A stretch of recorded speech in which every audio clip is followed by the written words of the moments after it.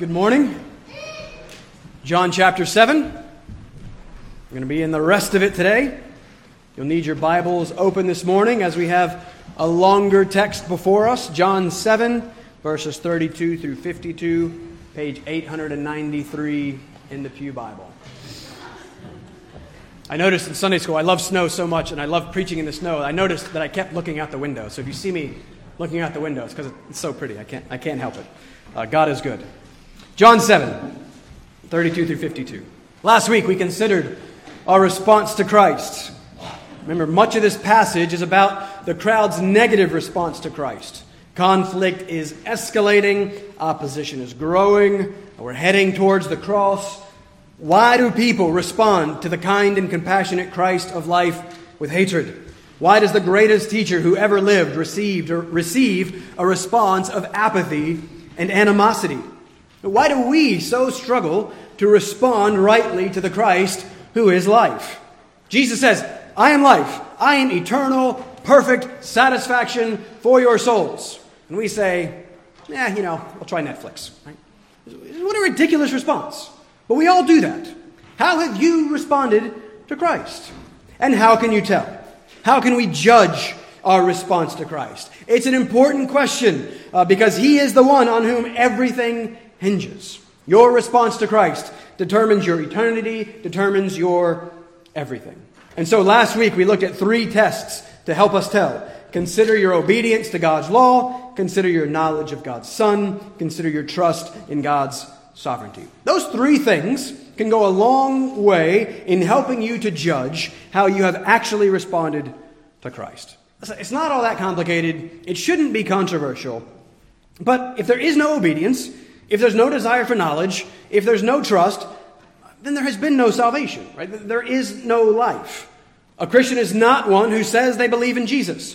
A Christian is one who has been saved by the grace of God, united to Christ, and indwelt, as we're going to see this morning, by the Holy Spirit Himself. And that will demonstrate itself in a response of obedience, knowledge, and trust. And however small, however struggling, however slow at times, but let me be clear, you do not know Jesus if you are not seeking to obey, know, and trust Jesus. It's simple. As we've been seeing on Thursdays, Christians, those who have the Spirit, set their minds on the things of the Spirit. They are concerned with and consumed by the things of God, primarily by and with Christ Himself. And how have you responded to Christ?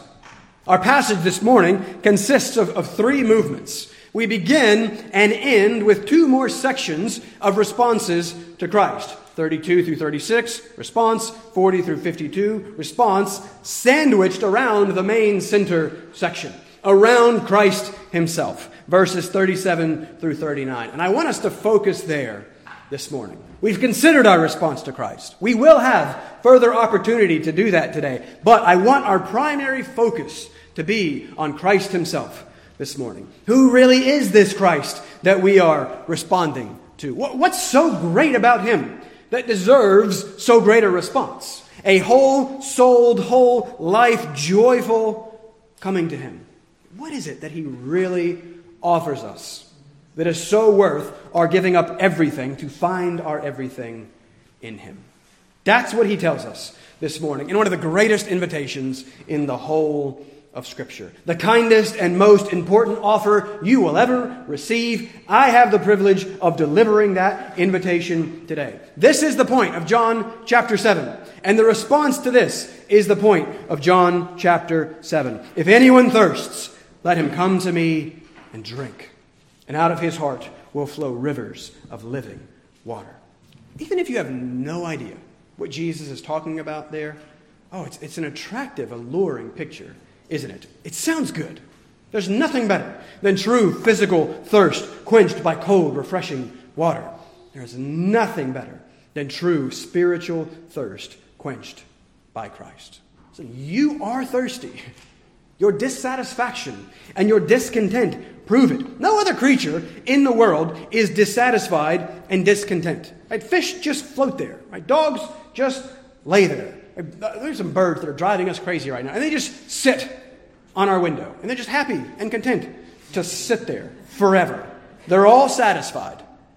What's wrong with us? Why is one of the most famous songs of the last 50 years titled, I Can't Get No Satisfaction? And in 1975, Mick Jagger, lead singer of the Rolling Stones, he was 32 at the time, said, I'd rather be dead than sing Satisfaction at 45. Guess what? He is 78, still singing it, still creepy. He still can't get no satisfaction. Why not? And why do we also so struggle to find it? It's just simply because we insist on looking for it only where it cannot be found. Christ tells us here where it can only be found. And so if you think about this is pretty neat. You have right here before you the answer to all your problems. All of them. I'm not exaggerating. All your anger, all your disappointment, all your discouragement, all your hurt, all your fear, all your whatever. Christ says, come to me and drink. That's it. It's really that simple. We just don't believe him. We just don't believe it's that simple. So let's consider this text together. Let's focus on considering Christ. Let's ask the Spirit that is offered in this text to help us believe. 3 very simple points this morning to structure our time. Number 1, we're going to start off and we're going to see that the time is short. Number 2, the Christ, though, is life. And then we'll see in number 3 that life is the Spirit. The time is short, the Christ is life is the Spirit. John chapter 7, picking up in verse 32. Pay attention. This is what God wants to say to you today. The Pharisees heard the crowd muttering these things about him, about Jesus, and the chief priests and Pharisees sent officers to arrest him. Jesus then said, I will be with you a little longer, and then I am going to him who sent me. You will seek me, and you will not find me. Where I am, you cannot come. The Jews said to one another, Where does this man intend to go that we will not find him? Does he intend to go to the dispersion among the Greeks and teach the Greeks? What does he mean by saying, you will seek me, and you will not find me, and where I am, you cannot come? On the last day of the feast, the great day, Jesus stood up and cried out, If anyone thirsts, let him come to me and drink. Whoever believes in me, as the Scripture has said, out of his heart will flow rivers of living water. Now this he said about the Spirit, whom those who believed in him were to receive, for as yet the Spirit had not been given, because Jesus was not yet glorified. When they heard these words, some of the people said, This really is the prophet. Others said, This is the Christ. But some said, Is the Christ to come from Galilee? Has not the Scripture said that the Christ comes from the offspring of David and comes from Bethlehem, the village where David was? So there was a division among the people over him. Some of them wanted to arrest him, but no one laid hands on him. The officers then came to the chief priests and Pharisees, who said to them, Why did you not bring him? The officers answered, No one ever spoke like this man. The Pharisees answered them, Have you also been deceived? Have any of the authorities or the Pharisees believed in him? But this crowd that does not know the law is accursed. Nicodemus, who had gone to him before, and who was one of them, said to them, Does our law judge a man without first giving him a hearing and learning what he does? They replied, Are you from Galilee too? Search and see that no prophet arises from Galilee. If you would, bow with me, and let's go to the Lord first with a word of prayer. Father, thank you for your word. Thank you for the privilege of being here together now, sitting under that word. Father, it is your word that matters, not mine. Father, it is your word that is living and active. And so we ask now that you would help us to focus. Father, help us to be aware of our thirst. Help us to be aware of how we have sought to satisfy that thirst throughout this last week.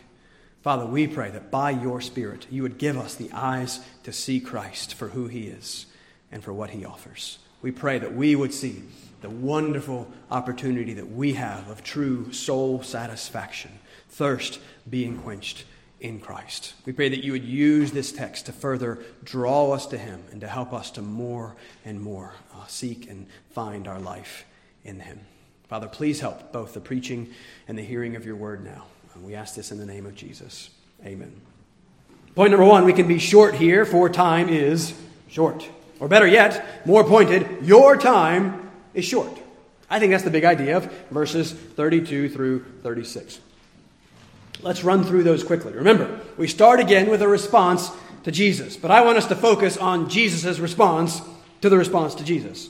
First, in verse 32, the Pharisees respond to the crowd's response to Jesus. They heard the crowd muttering. This is the same word we saw back in verse 12, and we saw 3 times in chapter 6. And we noted that it's always a negative word. It means to murmur or grumble or complain. The crowd is not responding quite as badly as the Pharisees, but their response isn't good.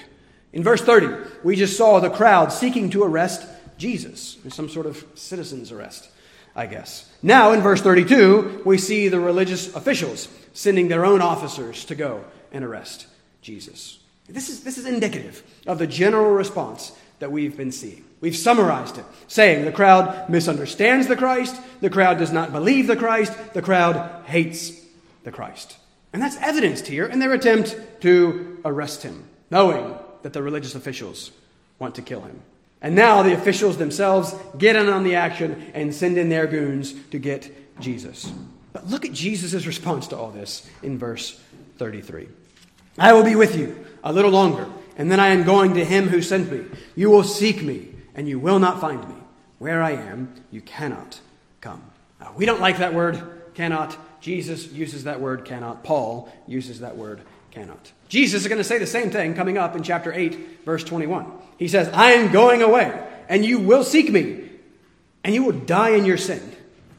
Where I am going, you cannot come. What does he mean? That he's going away. That he's going to him who sent him. We know he's talking about returning to the Father. Well, why then would they not be able to come there? Well, he's just told them. Look up in verse 28. He's just told them in verse 28. He who sent me, the Father, is true, and him, the Father, you do not know.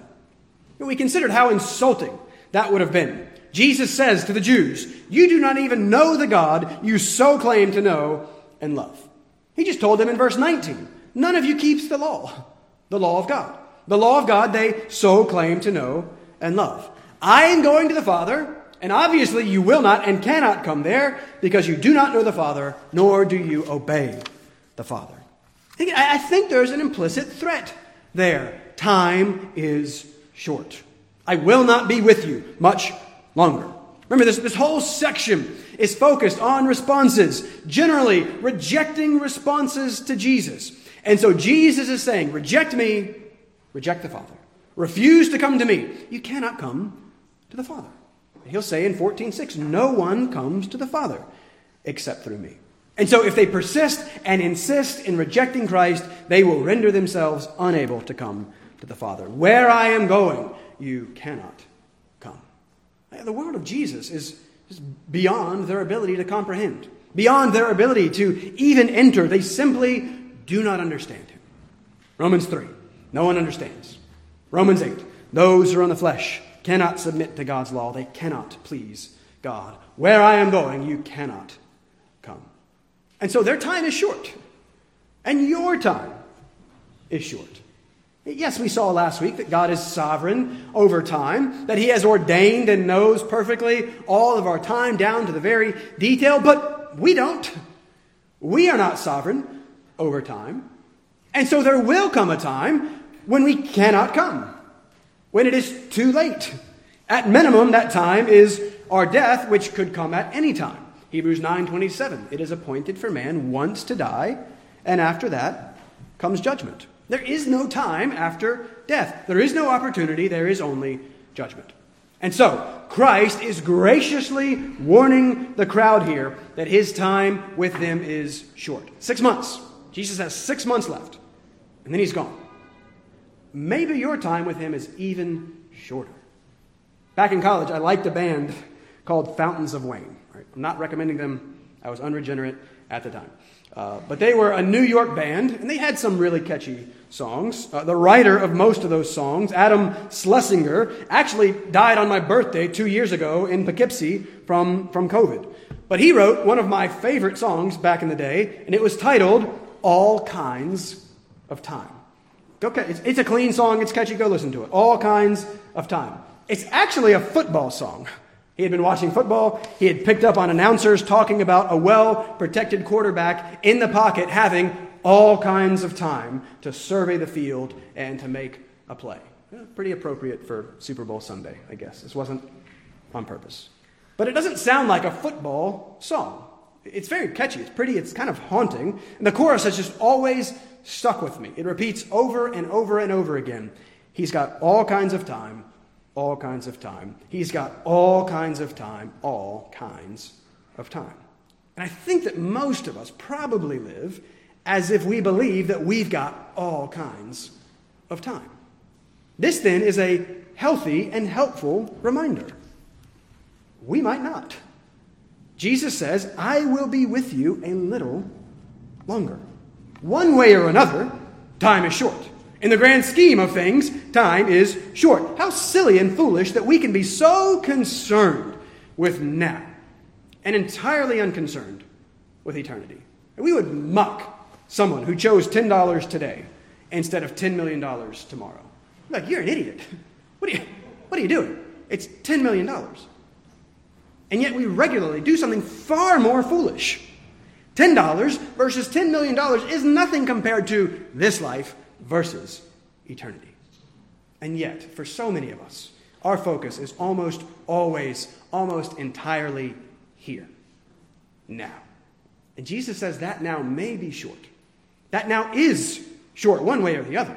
Are you using that now? Are you leveraging that now for what matters for them? The Pharisees obviously are not. They demonstrate that again in verses 35 and 36. They do not at all understand what Christ is saying. Where's he going? Is he going to the dispersion? Right, that's where it's the Jews scattered who are still scattered among the nations. He's going out to find them. Is he going to preach to the Gentiles? What's he talking about? They don't get it. The natural person does not accept the things of the Spirit of God, for they are folly to him. Listen, the Pharisees do not understand the Christ. Do you? How have you responded to this Christ? For the time is short. But point number 2, the Christ is life. That's the point of this text. Again, let's read it again. 37 and 38. Consider this also in light of what we just heard. Consider his response to their response. They don't understand him. They want to arrest him. They want to kill him. Oh, but look at what he does in light of all of that. Verse 37. On the last day of the feast, the great day, Jesus stood up and cried out, "If anyone thirsts, let him come to me and drink. Whoever believes in me, as the scripture has said, out of his heart will flow rivers of living water." It's hard for us to appreciate the significance of what's going on here. Context can help us. Now let's take a moment to consider again where we are. Remember, back in verse 2, we read, "Now the Jews' feast of booths was at hand." And that utterly transforms what's happening here. To understand what Jesus is doing here, we've got to understand that feast. We did it a few weeks ago, but let me brief review. Remember, there were 3 great festivals of the Jews. This was the third and the last. Deuteronomy 16:16 says, 3 times a year, all your males shall appear before the Lord your God at the place that he will choose, at the feast of unleavened bread, Passover, at the feast of weeks, Pentecost, and at the feast of booths. This feast. And again, remember, they're feasts. Feasts are fun. Feasts are celebrations. They were opportunities to worship the Lord and be glad, to enjoy worshiping the Lord. Do we enjoy worshiping the Lord? We talked about Sabbath. This is part of our Sabbath problem. We don't yet really appreciate the thing that the Sabbath is about. We look at these feasts, we're like, oh, like a week of church. Man, it sounds terrible. Well, maybe it's because we don't enjoy the Lord yet. These were celebrations. These were parties. These were resting and rejoicing in who God is and what he has done. Deuteronomy 16:14, God commands them, "You shall rejoice in your feast for 7 days." Verse 15, "So that you will be altogether joyful." That's what the feasts were for. Now, we assume, again, that Passover was the biggest and most important, but that was not the case. at this time. I mentioned Josephus a few years ago. Jewish historian, lived right after Jesus. And he writes that this Feast of Booths was the greatest and holiest feast of the Jews. There's it's like a harvest festival. It's the end of the harvest. They're celebrating that successful end of all their labors. And it's a commemoration and celebration of God's preservation of his people during their Exodus wanderings. That's what the booths, the tents, are about. Remember, Leviticus 23:42 commands them for that week that you will live in temporary shelters for 7 days as a reminder of their rescue from Egypt. And so for a whole week, throughout the whole city, everyone comes in, everyone sets up tents, everyone stays and sleeps in those, goes around, rests, rejoices, worships, and celebrates God's gracious provision in this mass of people. Remember, back in the Exodus, if Israel was constantly on the move, this is about the Exodus, if they're constantly on the move, if they're living in tents in the desert, and if they have no permanent home, that meant that they were entirely dependent on God to provide for them. What was the one thing that they would need most provided? Water. Obviously. They must have water to live in the desert. And so one of the key episodes of the Exodus is in chapter 17 of Exodus. The people are grumbling. They were great at that. Verse 3 says the people thirsted for water. There's the thirst. And then in response to their unbelief, their grumbling, they want to arrest them, they want to kill them, God responds to their grumbling by graciously providing for them water. Flowing water out of the rock. He provides for them life. That's what this festival is about. And so, over the course of the years, a particular ceremony had developed that served as one of the highlights of the Feast of Booths, commemorating that episode. You can go read all about it in the Jewish Mishnah. But every day of the feast would be a huge gathering and a huge parade. They would parade out of the temple complex. They would go directly south, not too far, to the pool of Siloam. And we'll see that pool in chapter 9, where Jesus heals a blind man. But they would all parade to the pool with the priests, and then one of the priests would fill up this big gold pitcher of water. And then they would parade all back into the city, back into the temple with that water. Crowds were following, horns were blowing. It was a big deal. They would get back to the altar. The priests would then march around the altar while the Hallel Psalms were sung, 113 through 118, the praise Psalms. The participants, everyone who was there, would be holding in their left hand, they had branches, they had things that were kind of commemorating the harvest, and in the other hand, they held, apparently, citrus fruit. This is all in the Mishnah. Again, commemorating another successful harvest, reminding them of God's provision of food during the Exodus. So they would go around, they would march, they would sing, and when Psalm 118 was reached, apparently everyone was supposed to shake their branches, raise the fruit into the air, and cry out, "Give thanks to the Lord," and do that 3 times. And then the water would be poured out on the altar before the Lord, remembering God's provision of water, looking forward to God's provision of eschatological water to come. And again, we just can't quite grasp how central and significant this was for them. The Mishnah goes on, it says in reference to this ceremony, it says, "He who has not seen the rejoicing at the place of the water drawing has never seen rejoicing in his life." Right? This was a time of joy and celebration. The Mishnah also records an occasion when apparently the priest conducting the ceremony spilled the water all over his shoes. Apparently, the people then proceeded to stone him with all the citrus fruits that they were holding. It's a fruit, so he was probably okay. But they threw the oranges or whatever it was at him. So thank you for not throwing cups of coffee at me. But man, this is at the very heart and soul of the Jewish religion. Everyone would have known what this was all about. Everyone would have known what this represented. Everyone would have known what this looked forward to. Everyone knew how important this was and how symbolically significant this was. And that's why what Jesus does in verse 37 is so big. Okay, we're so prone to miss how absurd and audacious Jesus' claims were. But verse 37 tells us that on the great day, the last day of the feast, maybe as this very ceremony is wrapping up. Maybe the crowds are gathered, going nuts, water's being poured out. Maybe it's then that Jesus stands up and cries out in the middle of that, "If anyone thirsts, let him come to me and drink." Do you see what he's doing there? He has just said, all that thing that was just a really big deal 7 times this week, your most beloved of feasts, all that symbolism that you so love and lean on, all of that, all this, it's all about me. It would be like if people in our country these days actually liked our country, right? And we had some sort of national 4th of July celebration, celebrating the country, celebrating freedom, and I stood up in the midst of that celebration in front of everyone on TV and cried out, "Hey, all that, life, liberty, happiness, freedom, all that's found in me." Like this whole thing that you're doing, it's all about me. You want freedom? Come to me. Or if I stood up at our Thanksgiving gathering there that we do every Thanksgiving and said, "All right, now, it's all time for you to give thanks to me," right? You're welcome. This holiday is all about me. It's stupid, right? It's laughingly absurd. It's exactly what Jesus is doing here. That's exactly what he's doing. Everything that this represents is merely a shadow, a sign. I'm the substance. I'm the point. What you are looking for in all of this is only found in me.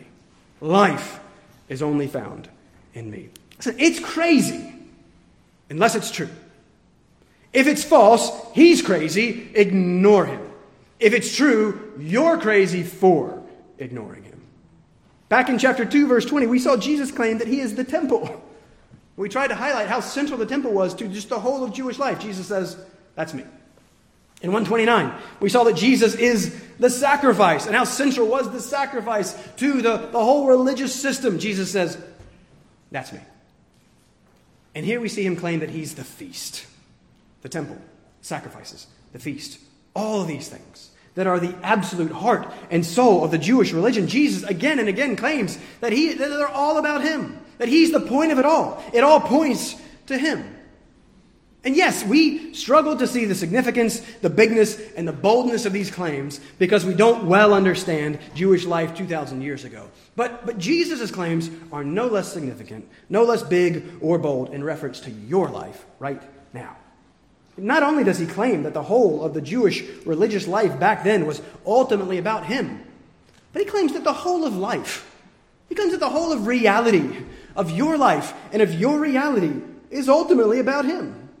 I love Colossians 1, where you should spend a lot of time in Colossians 1. Jesus is the image of the invisible God. Right? He is God. This man standing at this feast is God. Verse 16, all things were created by him, through him, and for him.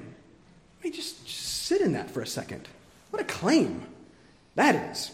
If all things were created by him, that means that you were created by him. If all things were created for him, that means that you were created for him.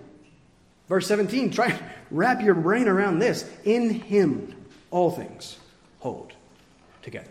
And I don't have the ability to really comprehend that. But that's this Christ. Those are the claims of and about this Christ, that everything is for him, that you are for him, and that everything holds together in him. Right? Who is this man? He's claiming that he is life itself. We've traced on a number of occasions the theme of Christ as life in the Gospel of John. That's what this book is about. 1:4, in him was life. 3:16, whoever believes in him has eternal life. 6:35, I am the bread of life. 10:10, I came that they may have life and have it abundantly. 14:6, I am the way, the truth, and the life. 17:3, eternal life is knowing him. 20:31, this book is written so that you may believe that this Jesus is the Christ, the Son of God, and that by believing you may have life in his name. Right, that's what this whole book's about. Life, only found in Christ. And that's again what he is very boldly and bluntly claiming here. And so maybe if you have not found life, or if you are struggling to experience true life and the peace and the contentment and the joy that comes with it, maybe it's because you continue to insist on seeking life apart from Christ. That can ultimately be the only explanation. For he offers it to us here. He gives to us the greatest of invitations, the kindest and clearest of invitations. What you are looking for, all that you're looking for, I'm telling you where it's found. It's found in me. Anyone, come to me and drink. What's the one condition? What does he say? Thirst. If anyone is thirsty. And he's obviously spiritually speaking there. He's talking about soul thirst. And in a sense, we all have this. Right? Our dissatisfaction, our distraction, our depression, our obsession, all are ultimately symbols of this thirst. They all result from the loss of the one thing that we need. The one that we need. Spurgeon says, thirst is the absence of a necessary. Right? I'm thirsty because I don't have something that I need. He says thirst is a painful need. Thirst is an emptiness. Thirst is a conscious need. Conscious to a painful degree. Thirst is a warning that something very important is lacking. We all have that in the sense that we know something is missing. And so we seek to satisfy it in various ways. But there's another sense in which, as J.C. Ryle says, such thirst as this that Jesus is talking about here, unhappily, is known by few. And Ryle goes on to define the thirst that Jesus is talking about here as anxiety of soul, conviction of sin, desire of pardon, longing after peace of conscience. When a man feels his sins and wants forgiveness, is deeply sensible of his soul's need, and earnestly desires help and relief. You see, everyone has a general sense of need, right? We all know that something's wrong. We all know that something's missing. Few have a specific understanding of what that need really is and where that need really can be satisfied. Right? Ryle goes on to say, happy are those who know something by experience of spiritual thirst. The beginning of all true Christianity is to discover that we are guilty, empty, needy sinners. Have you even begun? Have you had this discovery that you really are a guilty, empty, needy sinner? Are you thirsty? Have you truly discovered that Christ is the only solution? Are you drinking? Stop looking for life. Stop looking for soul satisfaction anywhere else. The one who is the creator and sustainer of life, the one who is life, invites you here very graciously to come to him and drink and have all your needs met. Christ is life. But, point number 3, life is the Spirit.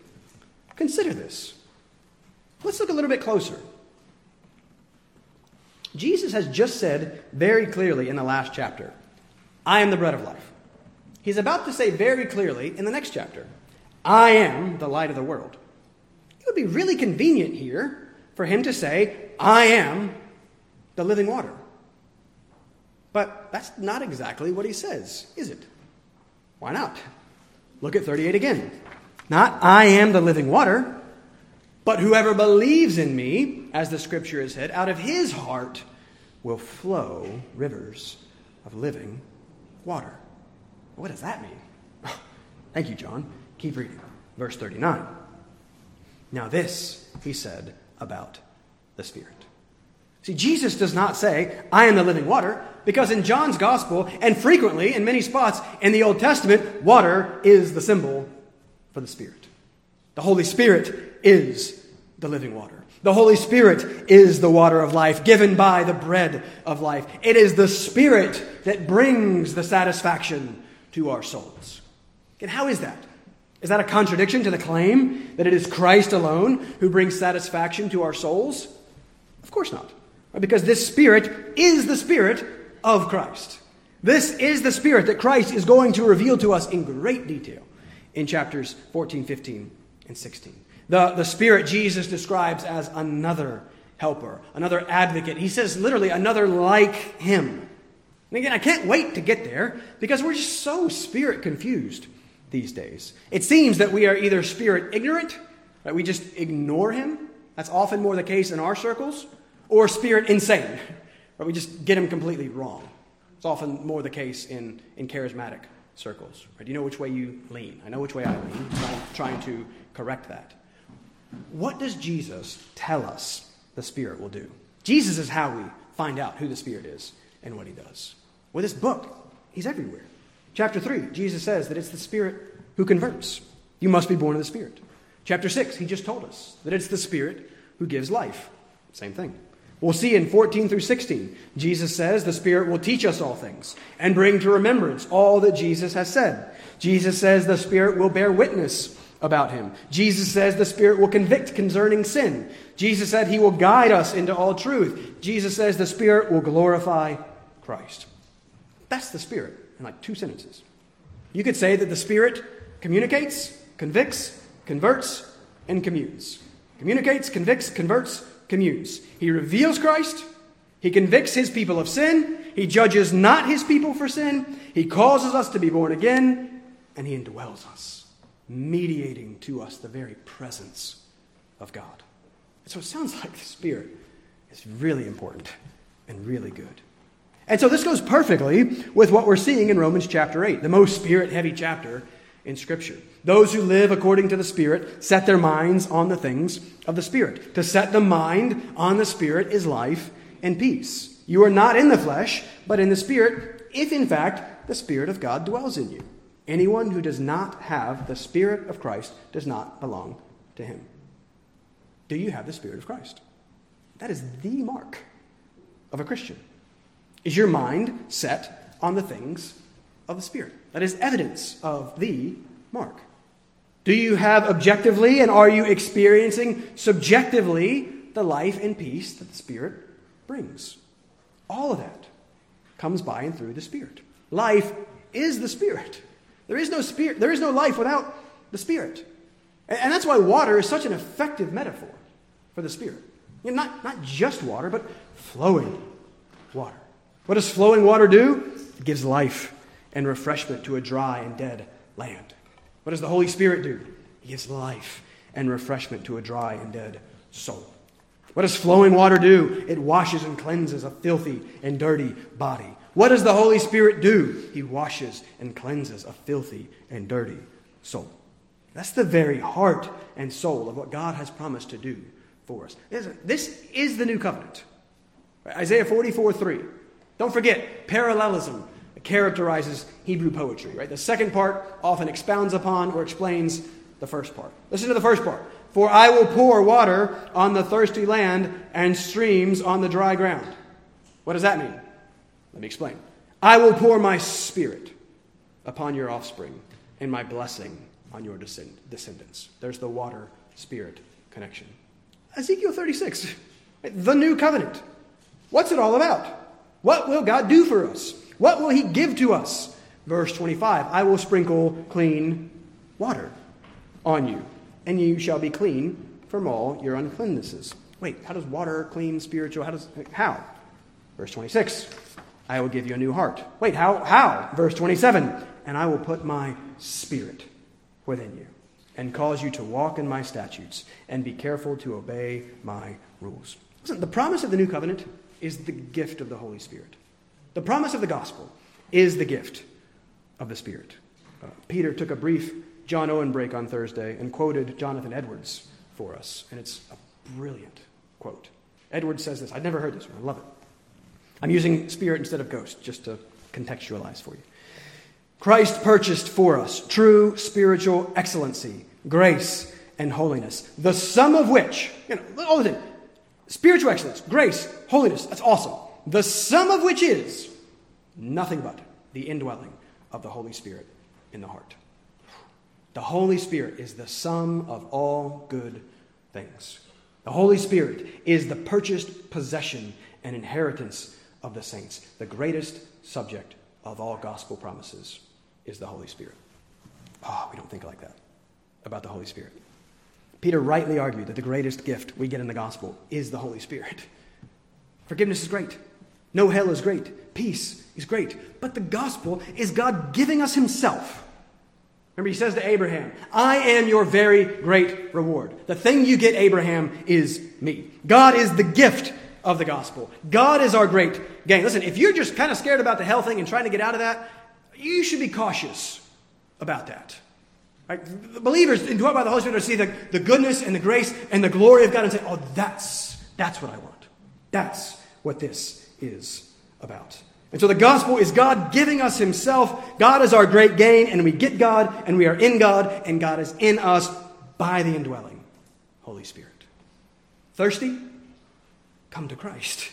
Believe and receive the Holy Spirit. The one who takes all that Christ has accomplished and makes it ours. The one who takes God himself and makes him ours. This is what Jesus is offering you here. God himself with you, in you, and for you. God himself, who is life, giving that life to you by uniting you to him. It's amazing. Right? The glory of God is the theme of the whole of Scripture. And the presence of the holy God with and in his sinful people is the primary way that glory is displayed. And communion with this God, the experience of the presence of that glory, the gladness and the peace and the joy that we can find in knowing him and in being known by him, in communing with him, that's life. So we know that relationship was life. Again, even they do secular studies, psychology, all these studies, and they'll indicate, right, the measures of life and joy and experience is basically dependent upon your relationships. Like that's it. Right? Your friends and family and things of that. How much more, then, is relationship with the God of life? Life itself. That's what you're looking for. You may not know it, but that's what you're looking for. And it only happens by the Spirit. Have you come? Did you drink? Are you drinking? Notice one other thing, if it seems that you may still be missing something. I think this is helpful for the Spirit ignorant of us, me. Because verse 38 isn't exactly what we'd expect. Look again at 38, another time. It's not exactly how we would expect Jesus to finish. We would expect something like, if anyone thirsts, let him come to me and drink, and he will be satisfied. Or his thirst will be quenched. And that is, of course, absolutely true. Jesus says that elsewhere. But that's not exactly what he says here. What did we just learn about the Spirit? What does he do? Again, not weird supernatural experiences. Right? You can be pretty confident that if you're in a place that is always talking about the Spirit and always also talking about healings and feelings, the ecstatic and dramatic, then that is not the Spirit. The Spirit is always about the Christ, communicating and conforming. He works to make us like Christ. He is the Holy Spirit, the one who makes us holy, that is conformed to the image of God's holy Son. So the Spirit takes the adopted children of God and makes them like the only begotten Son of God. And what are we seeing that Son to be like in these chapters? 3 times Jesus has just talked about him who sent me. He's just said, I'm going back to him who sent me, him who sent me. Sent him why? Sent him to do what? Well, we know. Sent him to save. In other words, sent him for others. Verse 38 again. Not his heart will be filled up with water. It will, but that's not what Jesus says. But out of his heart will flow rivers of living water. You see, we are well watered by Christ so that we can well water others. This is not just about our spiritual satisfaction in Christ. It is about that. But it is also about us being the means through which others find spiritual satisfaction in Christ. The one blessed by God's grace becomes then a channel, a means of that blessing to others. Maybe this is one of the things that we are missing. Maybe we're more like a reservoir than a flowing river. I encouraged the members at our members meeting last week, and I'll encourage you to do the same. How are you seeking the spiritual good of others? And is there any sense in which rivers of living water are flowing out of your heart to bless others? For this is exactly what the Christ that we say that we love and are becoming like has done for us. Jesus told them, just told them, I will be with you a little longer, and then I am going to him who sent me. How's he going to do that? How's he going to him who sent me? What's he talking about there right before he launches into this gracious invitation? The cross. He's talking about his death. Also then, of course, his resurrection and his ascension. But you can't have either of those without first the death. His death for others. For us. This is who he is. This is what he has come to do. For even the Son of Man, Jesus Christ, God himself, came not to be served, but to serve and give his life as a ransom for many. for us. That's the gospel. It's all about the glory of God revealed in what Christ does for us. He lives for us. He dies for us. You are a sinner. You were dead in those trespasses and sins. Your only hope was or is the Christ who is life coming to live and die for you. And that's what it means to come to him.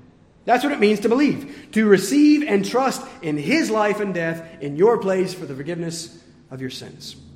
Out of his heart flowed streams of living water. Okay, what about yours? Are we loving one another?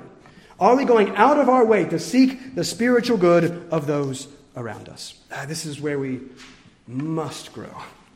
This is where we must cry out to the Lord for help. Right? We want ministry opportunities. We want to know how we can serve. Listen, here's how. Here's the opportunity. We don't need any more programs. I can hardly get any of you to come to Sunday school and Bible study as it is. Right? Was that too passive-aggressive? I'm not trying to be. But it's just a fact. Right? So we don't need more programs. What we do need are spiritually intentional relationships where we are committing ourselves to one or two or three others. We are reading the Word together, praying together, truly actually getting to know one another and one another's hearts and weaknesses and failures and struggles and needs, and then actually caring for one another. Because that's what we need. Who can you seek? Who can you serve? And I guarantee you that as you do, you will find much satisfaction for your own soul because this is how God has wired us to work. And my problem is that I think that I'm the one exception to this rule. Right? I know other people need people. I don't. I know other people need friends. No thanks. My problem is I don't really believe that. Right? And you might be like me. Pray for me. Pray for us. Pray for the Spirit to help us. The Spirit, by the way, I skipped this and I was going over my sermon this morning. I was like, oh man, whoops. Verse 38, real quick. This is just a side note because I couldn't skip it. It says, verse 38, the Spirit who had not yet been given. That could be confusing. The Greek literally says the Spirit was not. Well, we know that the Spirit was. Right? We know that he is God, so he always was. He is. And we know that saints in the Old Testament, Romans 4, were saved just like we were by the Spirit. Right? So it seems that all that 38 means is that the Spirit had not yet been given in the fullness that would come at Pentecost and after Christ's resurrection and ascension in glory, right? It will be then, it's still yet to come, the Spirit will be finally poured out in fullness. Right? So Piper describes it as like a little hole in a dam. There's the Spirit, and then the dam coming down, and then boom, there's the water. So again, there's always been the Spirit. People have always only been saved by the Spirit. But that Spirit comes in great fullness after Christ and the Father send him. But I just didn't want to ignore that. All right, last thing real quick. I had another point, but I cut it. You're welcome. I want to draw your attention to just the one last. I just can't skip verse 46. I want to leave you with verse 46 instead of trying to squeeze another whole sermon out. In verses 40 through 43, back to responses to Christ, the people again demonstrate their confusion. Prophet, Christ, we should probably still arrest him. And it says there was division among the people. Schism is literally the Greek word. There was schism among the people. Christ is the great divider. He's the division. He's the continental divide. We've been seeing that in this chapter. But it was in verse 32 that the Pharisees sent the officers to arrest Jesus. We don't hear the result of that until verse 45. The officers now come back. The Pharisees ask, why didn't you arrest him? Verse 46. This is a great response. No one ever spoke like this man. The Pharisees mock the guards. They make fun of them. Are you ignorant like the masses? There's just so much arrogance and so much mocking and dismissing. We see Nicodemus somewhat defend Jesus. Maybe it's not clear, but it seems that maybe Nicodemus is trending in the right direction. Again, we'll see him at the end. I think he's being drawn to the Lord. The point is, don't respond like the Pharisees. Right? Don't respond in just the arrogance and the anger and the hatred. I think few of us are responding like that. It's the apathy. It's the unconcern that I'm concerned about. But the guards again. Look at the guards and let's close with them. They saw something. They recognized something about Christ in his teaching. I called these guys goons earlier. That wasn't very accurate. These would have come out of the Levites. These guys would have been Levites. These guys would have been theologically trained, right? They would have known things about the law. It's not like just some goons sitting there like, oh, listen to Jesus. No, these guys, they would have known something. And they felt the authority. They felt the weight of his words. The authority that sent them to arrest Jesus was nothing compared to the authority of Jesus. So they said, ignoring that because of this. They went to arrest Jesus, but Jesus arrested them. Have you been arrested by Jesus? Have you been captivated, captured, engaged with him? You are thirsty. All of us, you are thirsty. Are you seeking to satisfy that thirst in Christ? Do you see and respond to Jesus as your great soul quencher? When tired, frustrated, confused, needing rest and renewal, is your move to him or is your move to you? To entertainment or to some other comfort or self-medication? Here's what I'm really struggling with Sabbath stuff and with my own heart. Do you actually find Christ restful and restoring? Do you actually find the means of grace restful and restoring? Worship restful and restoring? Sabbath restful and restoring? Do you enjoy Christ? Look at the picture that we get of him just in these few short verses. See his kindness and compassion. In response to the hatred and the arrest and the desire to kill, he offers. He says, come and I will quench your thirst and I will give you life. They see that no one speaks like this. There's nothing else like him. There's nothing else like his word. Do you see him for what it is and desire him and enjoy him? My prayer is that increasingly we would. My prayer is that we would see the goodness and graciousness of this invitation. If anyone thirsts, let him come to me and drink. And my prayer is that we would find satisfaction for our souls and be a means through which others would find satisfaction for their souls in Christ. My prayer is that we would stop trying to satisfy our souls with other things and learn more and more what it means to satisfy them in Christ and Christ alone. He's the answer. He is life. And he is inviting every single one of us who are thirsty to come to him today. If you would, bow with me and let's close with a word of prayer.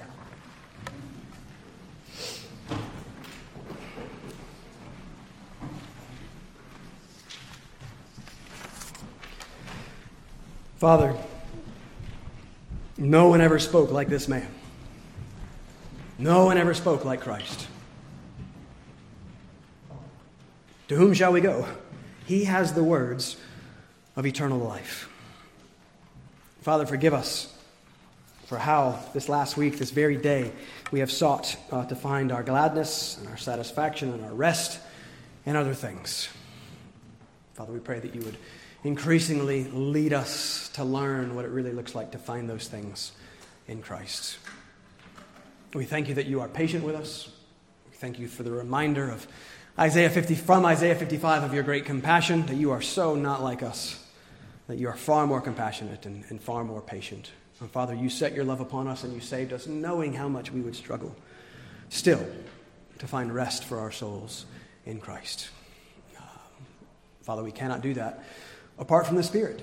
And so it is now, as Christ has revealed a little bit more to us about the Spirit this morning, we ask that the Spirit would do that work. We ask for those rivers of living water. We ask that you would fill us up and pour us out for your glory, for our own good and for the good of others. Father, show us Christ. May we be satisfied in him.